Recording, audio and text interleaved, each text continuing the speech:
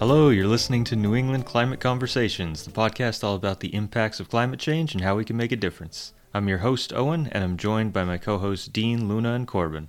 On this episode, we'll be talking about the effects climate change has on indigenous groups, the causes and consequences of an increase in mosquito populations, and plans to use the power of artificial intelligence to address climate issues. First, let's get into our weekly Climate Bites. For those tuning in for the first time, Climate Bites is our rapid-fire segment about recent major climate events. I'll turn it over to Dean to start. Thanks, Owen. Hi, everybody. So to start off our Climate Bites, I'm going to talk about how the instances of ticks and Lyme disease are probably going to be worse this year than years past.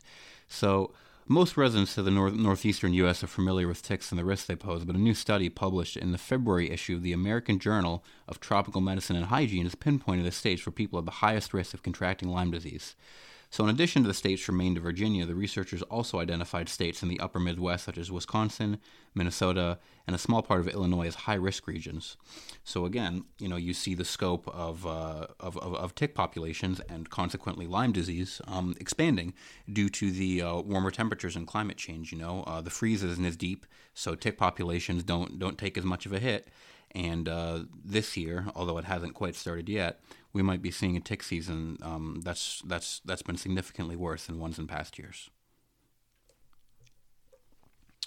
Following our Climate Bite about ticks, we haven't actually had too many inclement weather incidents this year, but a pretty notable one has been the winter storm in North America, unofficially Winter Storm Heather, that lasted from January 13th to 16th. So this particular winter storm originated as an extratropical cyclone over the northeastern Pacific Ocean on January 12th and moved ashore the following day, bringing heavy snowfall and ice accumulations to areas closer to the coastline than usual, in addition to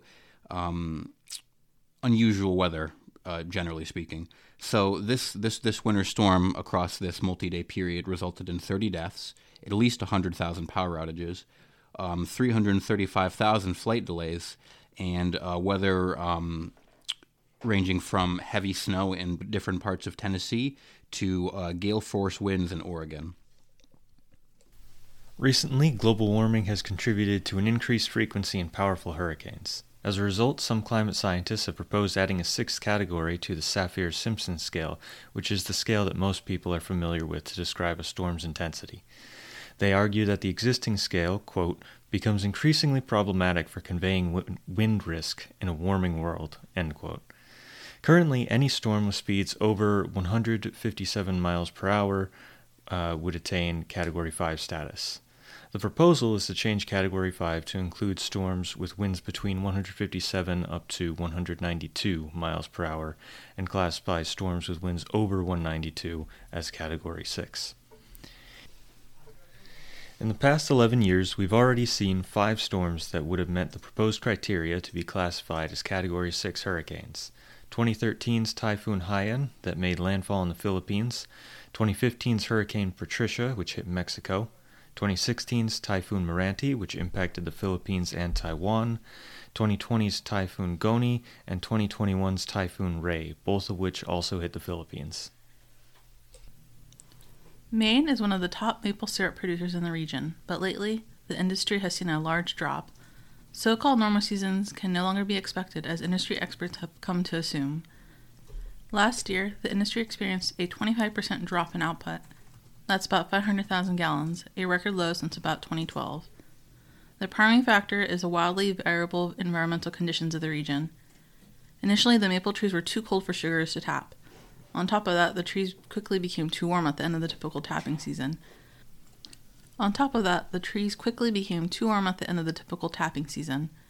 Which meant that the sap ran early and rapidly, and at a smaller volume. Innovation and adaptability is the key to fare through these challenges. In a forthcoming episode, I will cover the maple syrup industry and the details concerning these challenges and resolutions. This is Luna with New England Climate Bites. Back to you, Corbin. Thank you, Luna. I cannot find any information as to when this started, but I believe it or not, AI or artificial intelligence is a useful tool in addressing climate change. Seen more recently, companies are using AI to help compile and organize climate change data so it may be viewed by professionals and addressed. AI has been helping scientists with more accurate weather predictions due to their ability to data crunch and do calculations, along with the more insightful knowledge it can give from straight data rather than word of mouth and memory, making it a terrific addition to the climate change battle. AI, for example, could give more accurate drought predictions for Kenya, giving better data to help pastoralists and farmers. AI will also strengthen communities between people during natural disasters and to help communicate warnings to brace for said disasters. There are plans to use AI for urban planning, waste management, and traffic control to make areas more livable and sustainable. As stated, AI will increase the accuracy of weather and natural disaster predictions, but it will also provide better modules for climate patterns, take note of climate trends, and implement it into predictions, and provides a clearer understanding of climate change and effective tactics to combat it. California has recently adopted an AI that detects smoke or anything that can be considered an anomaly, giving quick and real-time alerts for active wildfires in the state. In San Francisco, a company has started using AI to try and clean the decontaminate water, so it may be used more than once to cut down on water usage and preserve water in the state. Another good usage of AI is using it to see satellite images to try and predict where deforestation is occurring based on their proximity to water sources, cities, and other key factors. So we've noticed that AI will help with predictions, data collection, and can give some pretty good recommendations on the proper and best strategies to combat climate change, but AI can also be implemented into a smart grid, allowing it to properly distribute power and communications and a two-way flow of electricity, helping people better understand their energy usage and savings, as well as allows companies to better distribute the power and electricity themselves. AI is hopefully going to speed up energy transitioning from non-renewable energy to renewable energy, improving energy efficiency as well as its effect on the culture. Carbon capturing is one of the many uses of AI. Carbon capturing is when carbon dioxide is captured out of the air before it can get into the atmosphere and is stored away so the atmosphere is harmed less by the industrial sites and energy-related sources. AI helps this entire process become more efficient and faster at stopping and store the carbon dioxide before it gets out, and not to mention how much more cost-friendly carbon capturing would be with full usage of AI.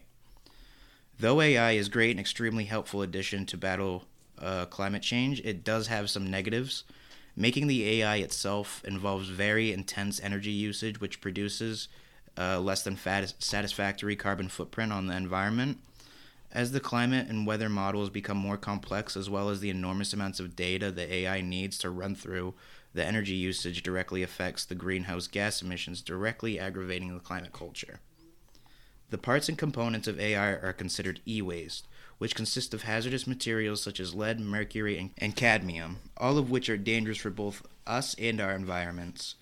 AI does beg a serious question currently, and that question is asking if using AI for all of these matters is ethical or not. The rising usage of AI in farming could mean excessive usage of pesticides. Decision from AI could be based on biased information, causing inaccurate answers. In the end, artificial intelligence needs a balance between economic growth and environmental protection. In conclusion, artificial intelligence would be a great addition to our arsenal of climate change fighting weapons, but needs to be closely watched and regulated.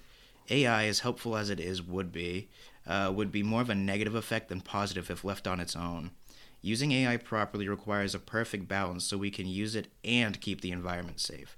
To give a little bit of a mental image, building and training one single AI module emits roughly 620,000 pounds of carbon dioxide, which is equal to the emissions of a 62.6-gallon gas-powered car that is in use for a whole year. So trying to balance the numbers and keep them balanced is one of the biggest factors that must be considered. Though AI is an amazing tool that could be super helpful for us, we can't expect it to just fix up and change climate change for us or for the world. This is on us and only us, but it could significantly improve modeling, data collection, and organization, and can help us find solutions to our climate problem, but we need to do our own parts to help with climate change. Have you noticed an increase in mosquitoes where you live? Well, with 2023 setting the record for the warmest year this far, it's no surprise that you've probably seen more mosquitoes around. Mosquitoes live and breed in hot, humid, and wet places, and with the Earth being the warmest it has ever been, mosquitoes have had the chance to live and breed for longer before the cold winters come. The increase in our global temperature not only causes them to live and breathe longer, but speeds up the process it takes for viruses or parasites to grow in the mosquitoes. That means malaria, West Nile virus, Zika, and yellow fever can be expected to increase throughout the world. There are currently over 200 different species of mosquitoes here in the U.S., and 12 of them have the chance to spread disease. That may not sound very threatening, but there are more than 3,000 different species of mosquitoes.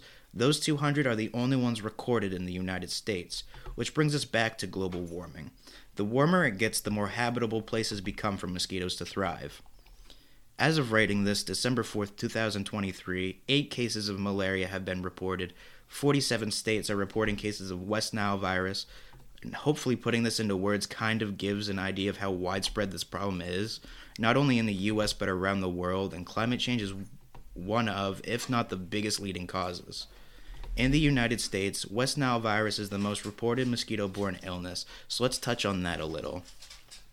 West Nile virus has symptoms of headaches, joint pain, body aches, vomiting, diarrhea, possible rashes, fatigue, and weakness that may last for weeks to months after recovery. In serious cases, West Nile virus attacks the central nervous system, resulting in a fever, neck stiffness, disorientation, tremors, convulsions, numbness, paralysis, coma, or even death, as well as the symptoms I previously mentioned. 1 in 50 cases are serious. There are currently no specific antiviral treatments for West Nile virus, but for some mild cases, clinical management of fluids, rest, and over-the-counter medication can help with the symptoms. Climate change has affected our precipitation throughout the world, making it occur more frequently and with more intensity than it used to.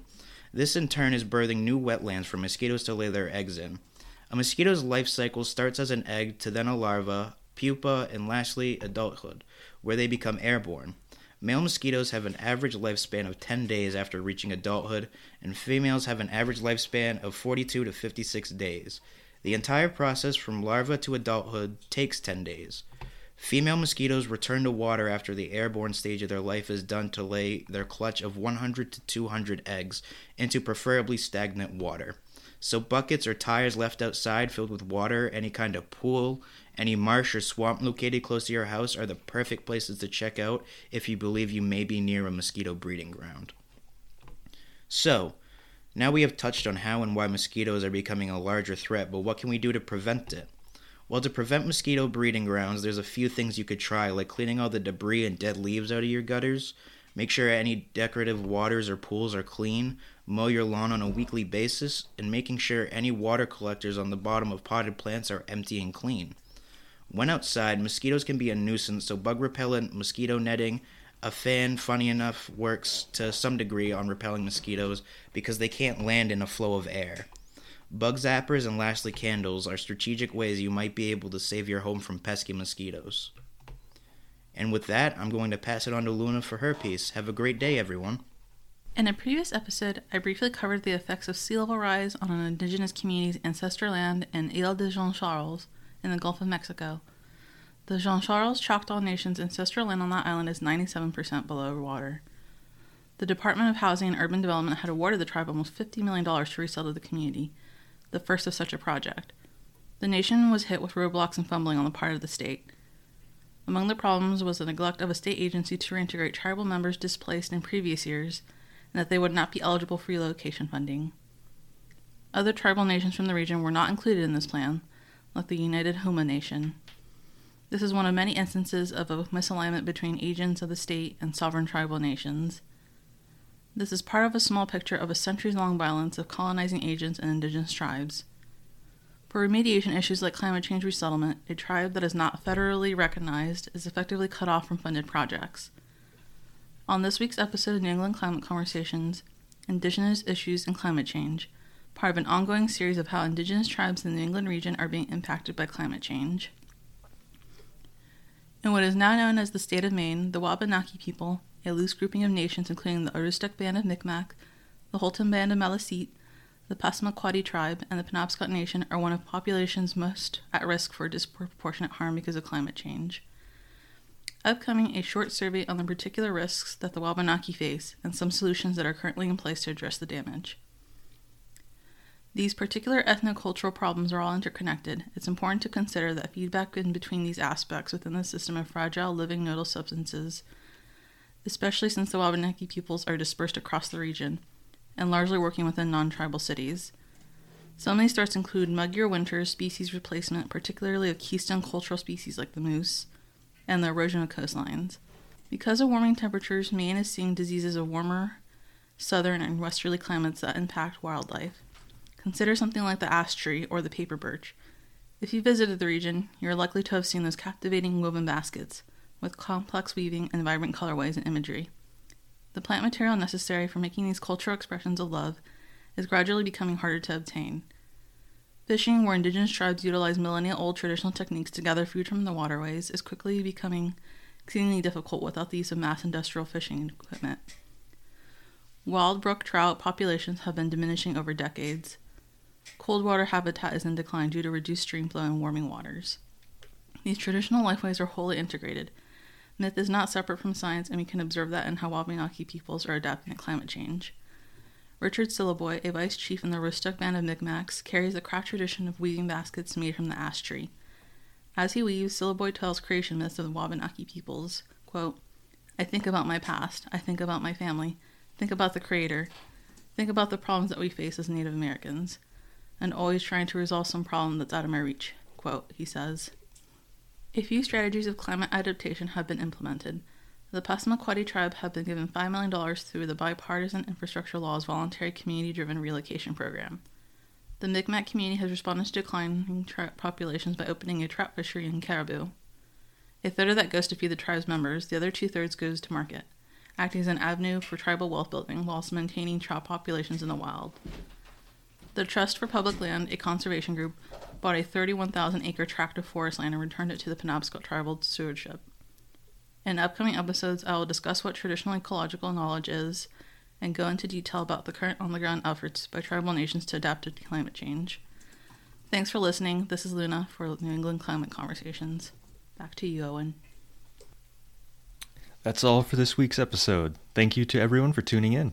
If you enjoyed this episode, please leave a review on your favorite social media platform and share it with your friends.